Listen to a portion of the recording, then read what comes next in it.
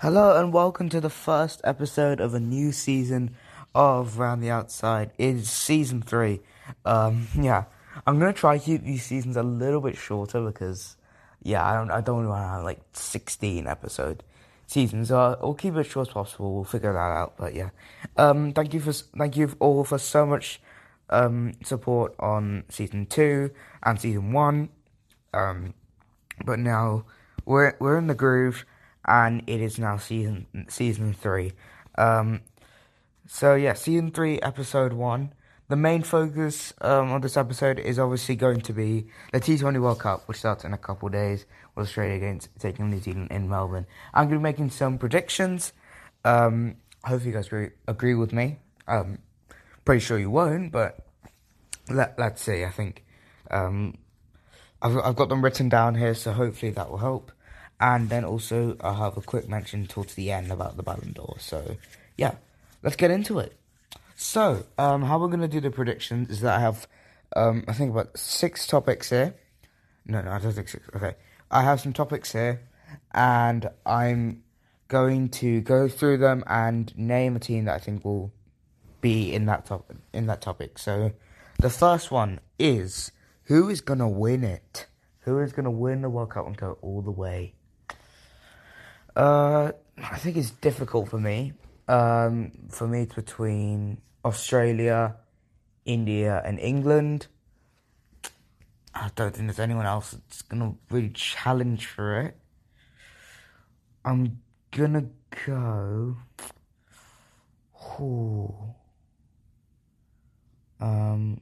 Also, I'm not going to go with the ones that I've written down, because I made a couple edits to this, and it's a bit messy, so I can't really read it. So, I'm just trying to now sort of go from the top of my head. So, I think the winner is going to be... I'm gonna say Australia. I don't want to say it, but I'm gonna say Australia, mainly because they're the home advantage. They're a good team, obviously. I think it's probably. I think it's a bit obvious now that, yeah, it's a bit of a red herring that they're not going through a great patch of form, but they're gonna come to the World Cup. They're probably gonna blow everyone away. They're gonna have a great run of form, and they're probably gonna go all the way and win it. And also, I think Finch is a great captain. So I think that's why they'll win. Okay, dark horses slash overachievers. I want to say England. I'm good. Yeah, you know what? I'm gonna say England. I think there's a massive stereotype of New Zealand always being a dark horse at every single World Cup. But this year it's England. This year it's 1,000% England. I'll tell you why. So, England this summer, in the 2022 White Ball summer, didn't win a single series. That's ODI as well, but let's focus on the T20 side. They only won 2 games. They won once against South Africa, once against India, and they lost both of those series for the first time since 2013. So, I think now they've got a good, decent run of form. I think they won 4-3 against Pakistan, and then 2-0 in that series against Australia. So they won out of the last 9 T20s they played, including a no result. They've won 6 games. 6 games. So with the results, that's 6 out of 8. So 75% win percentage. That's not bad. That's not bad, I'd say. And also going back to that West Indies series in January of this year, in 2022, they lost 3-2. But I feel like these sort of conditions will suit us. I think I was saying in the previous episode, I was talking about how they have so much depth, and they have so much depth to accommodate these conditions. So that's why I think England will be dark horses. I don't think they usually say England is a dark horse, but yeah, there you go. Okay, underachievers, right? I think it has to be West Indies. I think looking through all the teams that are going to get through, you're going to have, I think, the 2 for me that are decent, have a decent chance of underachieving, are New Zealand and the West Indies. I know, okay, I'll come on to New Zealand in a second. But West Indies, no, I just don't think it'll work, man. Just don't try. Don't try. It's like every World Cup, like we saw last World Cup, it didn't work. This World Cup, I don't think it will work either. I mean, they're trying to start this whole new era thing. I just don't think it works, man. This is probably just some sort of rebuild World Cup where it's more of like an experiment, like a testing, I guess. Yeah. So about New Zealand, I know a lot of people are going to be saying, "Oh my God, you've lost your mind, English bias." Let me explain. Okay, so in terms of New Zealand's form, from how I'm concerned, I don't think they're in the greatest of form, and I don't think they're in the form that they were last year, where they went to the final and they went on to win it. Fair enough to them, and I feel like it's sort of that thing. Nice guys lose the final. I don't think it's that. I just think that it's the form that is crucial, and the form that you have playing those conditions. They just lost to Pakistan. I don't think they've been I don't think they have a set team for the World Cup. I think they have Finn Allen could play. Whether we play Darryl Mitchell, is even Kane Williamson getting to decide? Where's Tim Seifert? Where's Devin Conway? What are our best bowlers? Is Trent Bolt gonna go? Like, is Gary Stead the right coach? Like, Gary Stead didn't have a great time, obviously, in England, so he's under threat. There's a lot of pressure. I feel like when the pressure is on New Zealand, I don't think we've really seen them do well under pressure. I mean, like, yeah, there's a couple times when Grant Elliott was very good in 2015 against South Africa. That was a nice time under pressure. But I feel like it's just... There's just an instinct about me. I don't know how to explain it, but there's just an instinct saying, no, it's not going to happen for them. Right, on to the next one. I'm going to go, let's go with player of the tournament first. For me, it's probably going to want to place more games, so... Oh my goodness. Oh, there's so many to pick. I think it's probably, once again, between those three big teams. I guess I'm going to call them the big three. So, I'm not sure if England will get to the final. I just don't want to get too ahead of myself. So, I'm going to say... Yeah, I'm going to say KL Rahul. Why not? I'm going to say KL Rahul. Yeah, because I think a lot of people will probably say Kohli because he's in good form. But I have a feeling. I have a feeling with Rahul. I think, we've seen how, he's an unbelievable T20 player. And I feel like in Australian conditions, like in the warm-up game, he got a 50 against Australia. So if he continues that sort of form, he has form. He knows how to score in Australia. We've seen him do it before. So why not? I feel like it's probably the best fit. It's one that makes a little bit more sense. Because it's going to be one of those teams that gets in the final. So for me, the final will be Australia or India, and Australia are going to win it. So probably for me, it was between Rahul and Finch. I feel like Finch is going to have a really good World Cup. So yeah, I'm going with KL Rahul. Why not? Right, okay. Top run scorer. Now, I think this one will be an outsider. I don't think this one will be from the top teams. I feel like this is going to be... I think it's going to be an underdog. For me, it's between Harry Brook and Alex Hales. And I'm going to say Harry Brook. Oh, yes. Here we go, the English controversy. But let me explain. I think that Harry Brook is a very good player. I think that Harry Brook is going to be someone who emerges very well in Australian conditions. And for me personally, I feel like, England might not get to the final, but I think at the very least they have to get to the semi-finals. At the very least. Because the T20 World Cup, the structure is pretty similar to last year, where they have like two groups, and then the top 2 from those groups, they go to the semi-final, then there's the final. So I think they'll get out that group, and then I don't know who they'll play. I feel like they might lose to Pakistan, because Pakistan always turn up in ICC events.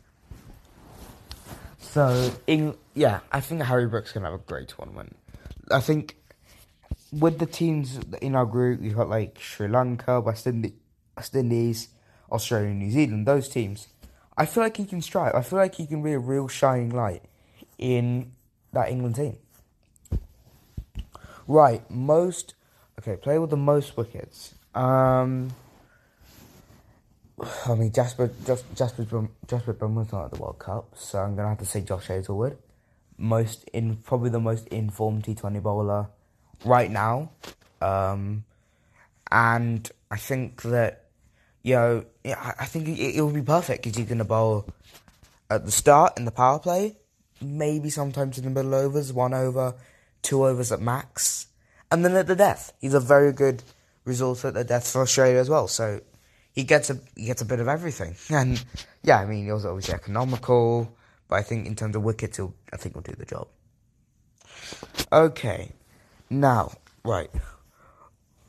Okay, so wait, I have a couple more predictions. Okay, dark horse of a player. So this is like underachiever, overachiever, like the teams. Okay, underachieving player. Let's start with that one. Oh my gosh. Underachieving player. I think it's between Ben Stokes and I think it's gonna be Ben Stokes. Look, I'm a fan of Ben Stokes, and I think we saw in the warm up game he's in great form. He's got not great form, but he's in nick. However, I just feel like T20 World Cups are his deja vu. Like in 26, like the best example I can give you is 2016. He didn't play in the 2021 version, I think, due to he was taking a break from mental health, but. Like, I think for me it's pretty obvious. Like, Ben Stokes I don't think he's going to be amazing this World Cup. And I think in terms of the series we've just had against Australia, look at that. I think there was some pretty poor dismissals. He looked a little bit shaky, a bit iffy, sort of, not a lot of confidence. And if we're talking about the record, I think the record probably supports me a little bit because, he hasn't scored a T20 half century, which, to be fair, I'm not sure he's going to change. I think at best he'll get a couple good knocks that sort of, as like a finisher, not as a number 4, which I think where England will play him. They'll probably back him to play there, and I think that's why he might fail. Because he's not going to play number 5, number 6, or number 7. They're not going to bring up Livingston to number 4, or Brook to number 4, or Moeen to number 4, because that's not worked in the past. So, yeah, I feel like it. Sorry, I'm sorry about Stokes. It just doesn't work for me. It doesn't connect.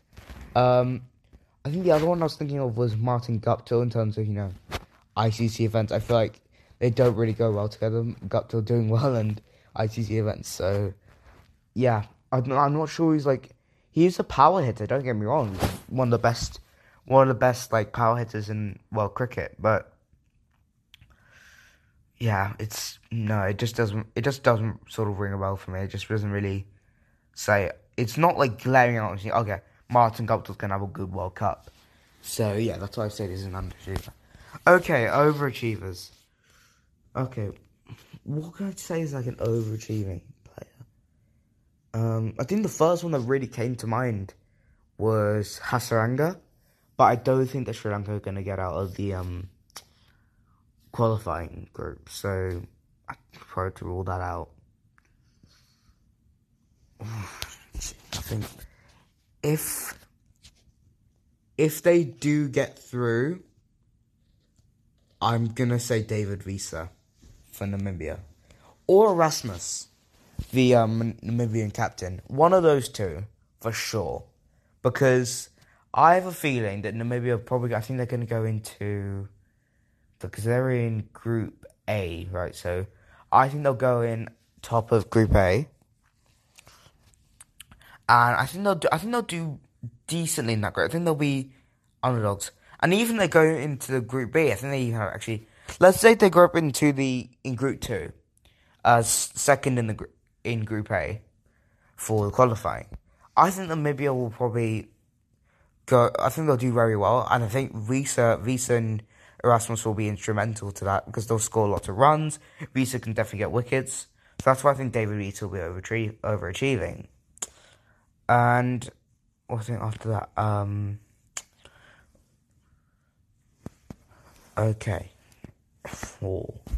Right. Who? Okay. What do you think are England's chances of getting to the final? And what do you think a considerable result would be for England? Okay. So these are now... Okay, I should probably explain. These are now some questions that I'm reading off the BBC Sport pages and also from the Spotify Q&A. Also, feel free to drop a question for me or a comment in the Q&A in Spotify. You can go access that there. Please do go check it out and drop something there. That would be make my day. It would be very helpful. Okay. So going back to the question, I think at minimum it has to be the semi-final. I don't want us getting knocked out in the group stages. That would just be embarrassing. And then I think there'll be a massive sort of conundrum over English cricket saying, okay, we have to rebuild not only the Red Bull team, but now we have to go for a White Bull rebuild as well. So I think, although I do have a feeling that might actually happen, because Owen Morgan, like Josh Butler's also come early into his reign without a lot of notice, and now has to take over for a World Cup, as did Owen Morgan. So, yeah, I feel like it's a very, very similar situation. Do I think the same thing's going to happen? Do I think that's going to be deja vu? No, but I feel like it would still be very disappointing if we got out in semi-finals, considering that the expectations a lot of people are having right now of us to win it. But I don't think we'll win it. Let's not go there, because I don't feel like I don't have a strong feeling we're going to win. Let's put it that way. Okay. What are the other questions? Pat Cummings has just been named Australia ODI captain today. Do you think he'll have a good World Cup, which might incline him to give the T20 captaincy? Pat Cummings was named Australia ODI captain a couple hours ago before recording this. So